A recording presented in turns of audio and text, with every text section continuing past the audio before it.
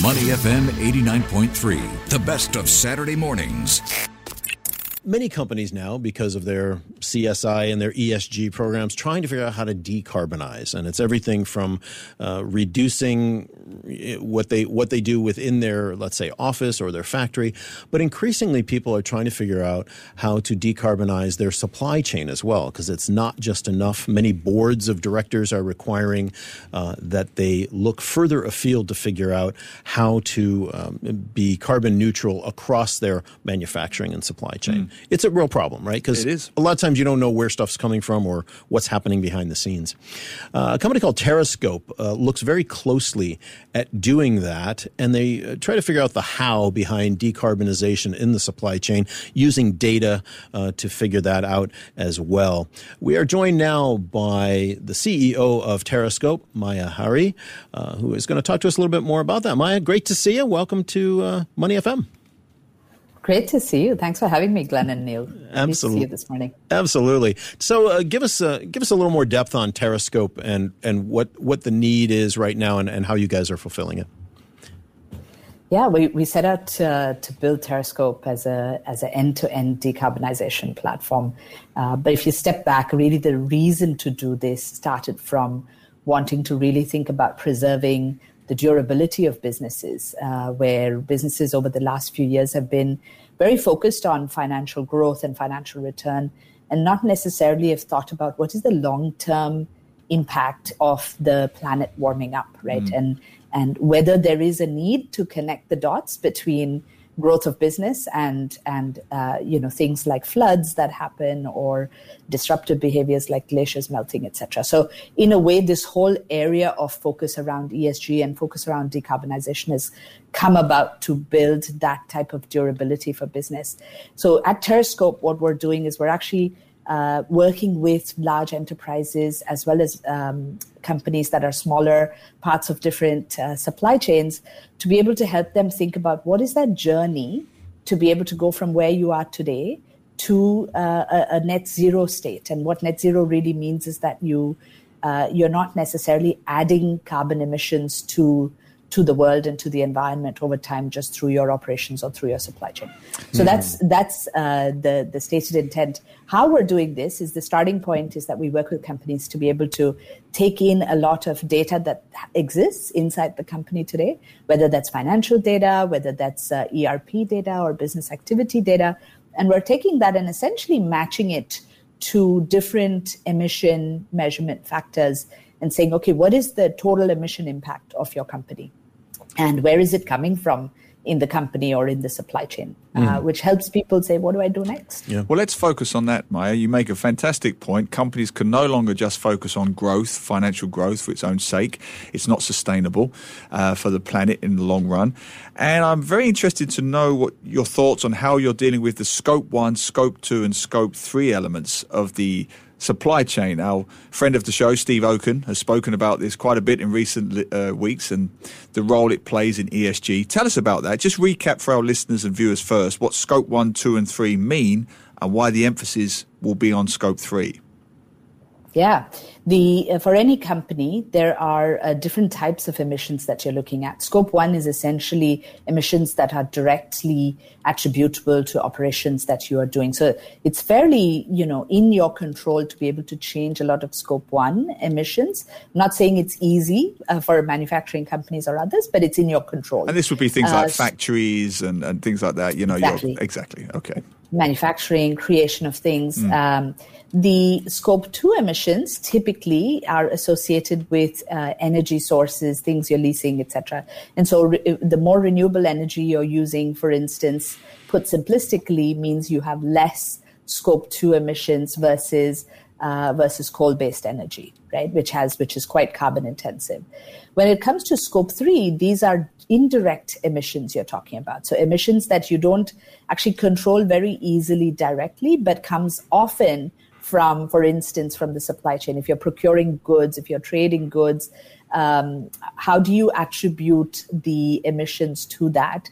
And that's sort of the big component of Scope 3. Now, why is that important, and increasingly so, is that for a lot of companies with supply chains, Scope 3 actually forms 85 to 90%, if not more, of your total emissions. Wow. So if it is that large, how can you ignore it, right? You cannot really think about getting to a path to net zero if 85, 90% of your emissions are coming from Scope 3. Could you just give us an example of that, and how Terrascope would come into that? Yeah, so Terrascope essentially would take in a lot of data from different parts of the company that already exists. So this is data that you already have, nothing that you're creating new, but ingesting that data and starting to look at what parts of it are coming from where. So let's think about Scope 3 emissions, let's say from the supply chain. You might say that you're procuring certain goods from Brazil and you're procuring certain other goods from Indonesia. And how does the emission of these goods vary by geography, by type of good that you are procuring? And being able to ascribe a carbon number or a carbon quantum of impact of emissions to each of these line items, if you will, gives you the ability to say, where are my biggest hotspots, right? The 80-20 rule that we often talk about in business very much also applies to emissions that we see. In your Scope 3 emissions, you'll often see that a small number of activities that you're carrying out in your supply chain often contribute to a very large proportion of your emissions. And the opportunity there then is, once you have a dashboard that Terrascope is able to show you with hotspots of where your emissions are largest, how do you now take that and focus on the next step, which is the so what? How do I decarbonize? What are the actions I'm going to take to reduce that emission next? We're talking with Maya Hari, the CEO of Terrascope. And Maya, do you then go that next step to help them figure out how, once you've figured out what they're doing and what their carbon footprint looks like up the value chain all the way to Scope 3, do you help them figure out how to reduce it then? Or do you pass that on to another organization to help them? Because that's a whole nother huge project to undertake for many companies. Yeah, I think the way we look at ourselves as an end-to-end decarbonization platform is you have to start with measuring the carbon footprint. If you don't measure, honestly, you don't know what you're decarbonizing. Right. But the very quick next step that Terrascope is able to help with is to sort of zone in on which are the specific areas and what would the next best actions be in those areas.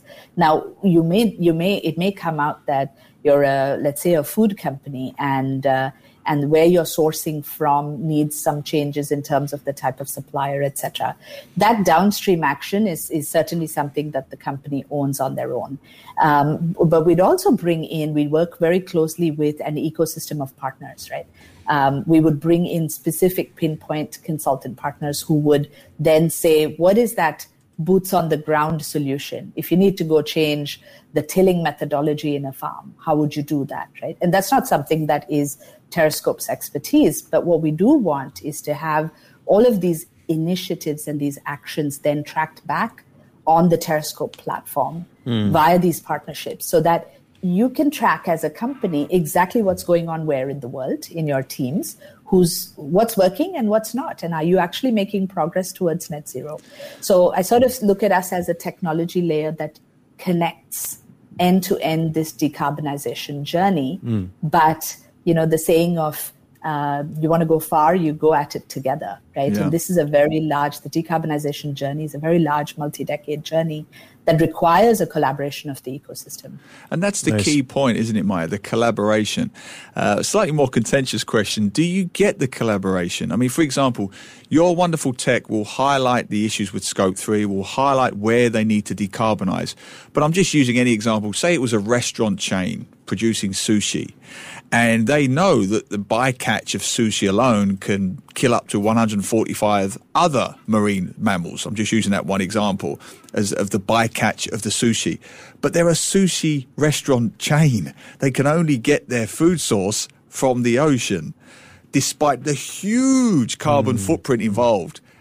What can they realistically do in that situation? Yeah, I think the fact that you would know that the bycatch is is a big contributor to that emissions would be the starting point. Right. The procurement teams are having to be very innovative in thinking about, therefore, what do you do? Do you find farms and alternatives that are actually more responsibly farming seafood? Do you go to alternatives that are being developed in the market now that are, that are alternative seafood options and things like that? Now, these are things that require a fair amount of time to be able to change an entire supply chain for a sushi restaurant. But if you don't start today, how do you make progress within the next months or years, right? And so I think that it is a joint journey, not only between, let's say, the sushi chain and a company like Terrascope, but it's also the other players in the ecosystem who are able to provide those solutions of responsible cultivation or other things like that. Couldn't agree more. Yeah, we're talking with Maya Hari, the CEO of Terrascope, about decarbonization in supply chains. Maya, where are the I don't want to simplify this too much because I know it's very complex, but where are the easy wins, the simple wins, the fast wins in this process? I get that first you have to understand what the scope of the problem is, which is where you definitely come in. But for our CEOs or our senior managers listening right now, where do they start this to get the quickest, fastest start they can in this process if they've not already started it? And just to add to that, I disagree with Glenn here. I think the simple, easy wins are the best way to get the ball rolling. It's when you think it's such a big thing that it's beyond you. It's the simple wins that matter. I agree completely. Could be, yeah. Yeah, I think everybody needs to feel like there's success along that journey. There's progress along that journey, right? And I think we always start with saying, what you don't measure, you don't know how to manage. So I think getting the very first step of getting people to commit to measuring becomes important. Once you actually measure, the very next step becomes, are you going to publicly announce that you are setting a target to net zero, right? Because there's a very beautiful thing about getting started on the journey, because then you sort of feel like you need to resource with knowledge inside the company and you need to make progress. And so a lot of companies you start to see are on this journey of setting what we call the public targets. One such target is a Science-Based Targets Initiative, SBTI. And so you start to see companies set SBTI targets and commit to getting to net zero by 2050. Once you put a public statement out there like that, it's very hard to walk back, right? Then you start to walk the talk and start to say, okay, which are my quickest wins? Is that sort of tackling renewable energy with Scope 2? Is that actually taking my biggest hotspot in Scope 3, whether that's packaging for a beverage company and sort of changing that to a more responsible packaging? These are real examples we've seen play out, right? And I always encourage companies to say, do the first measurement, get comfortable knowing what your baseline is. It's an iterative process. It's a multi-decade process. But the minute you measure, you sort of say, comes what's next, right? And then you start to disclose publicly, and then you're on a journey. You're on a journey not just with you within the company, but with your customers, with consumers who may be consuming your product, with your bankers and your financiers, with your investors who are all sort of looking at how this journey is going to play out. Yeah. I mean, on a broadly philosophical level, I'm sure everyone would agree we have to do it. We have no choice. Let's deal with the Kiasu question. The Kiasu boss, yeah, great. How much is this going to cost me? Bottom line, I'm not here to save the planet. I'm here to make my company profitable. How do you deal with that? I mean, you have to deal with that, right? There's no building a business without having a value proposition in terms of a business case. I think the simple answer that people would like to have is you can do this cost neutral, right? And often what we see is that there are some low-hanging fruits on the decarbonization journey that could be as such, but generally it requires an investment of effort, time, and resources to be able to do this journey. So unfortunately, it's not as easy an answer that people might like to hear, but I actually flip it to the reverse. What is the cost of not doing this? Absolutely. Right? And that's when the value equation becomes very, very clear. When you start to see, Singapore as an example, talking about what the long-term carbon tax and the carbon pricing is going to look like, it becomes very clear that you have a few years to be able to adjust to the transition, but there is going to be a cost of doing business without thinking about the implication to planet. So easier to get going on the journey now in measured steps than have it hit you over the head later. Yeah. And Maya, just one last quick question. Big companies, small companies, can anybody, I get that the huge multinationals would need this and want this, but what if it's an SME in Singapore, can they get started on it? And again, will it be something that they can be affordable for them? Yeah, absolutely. Both the large enterprise and the SMEs are critical. The large enterprises are among the biggest emitters in an economy. So they really need to decarbonize to be able to drive large impact. But who's in their supply chain? It's the SMEs that are in their supply chain who are part of the supply chain. And so the SMEs need to go on this journey too. We recently announced this week a partnership with DBS Bank as we together try to think about what is the support needed for the ecosystem to go decarbonize, and what should be green sustainability linked lending, and how does a platform like Terrascope support that journey that a large corporate or a small and medium enterprise needs to go through. Wow. So Glenn, to your question, I think the answer is both sides of that spectrum need to play that journey, and there are different types of solutions for each, but I always say there's an investment now, but it's probably a smaller investment than the cost of doing business later. Yeah. Where do they find you, Maya, if they want to get more information from Terrascope and what you could do? Yeah, we're on terrascope.com, and we're also on social media, on LinkedIn. So very easy to find us on either of these two places. Awesome. Maya Hari, CEO of Terrascope. Thanks for being with us today on Money FM. Appreciate it. Great effort. And we'll check back in with you in the coming months to see how it's going. Sounds good. Thank you for having me. Thanks, Maya. To listen to more great interviews, download our podcasts at moneyfm893.sg or download our audio app. That's AWEDIO. Available on Google Play or the App Store.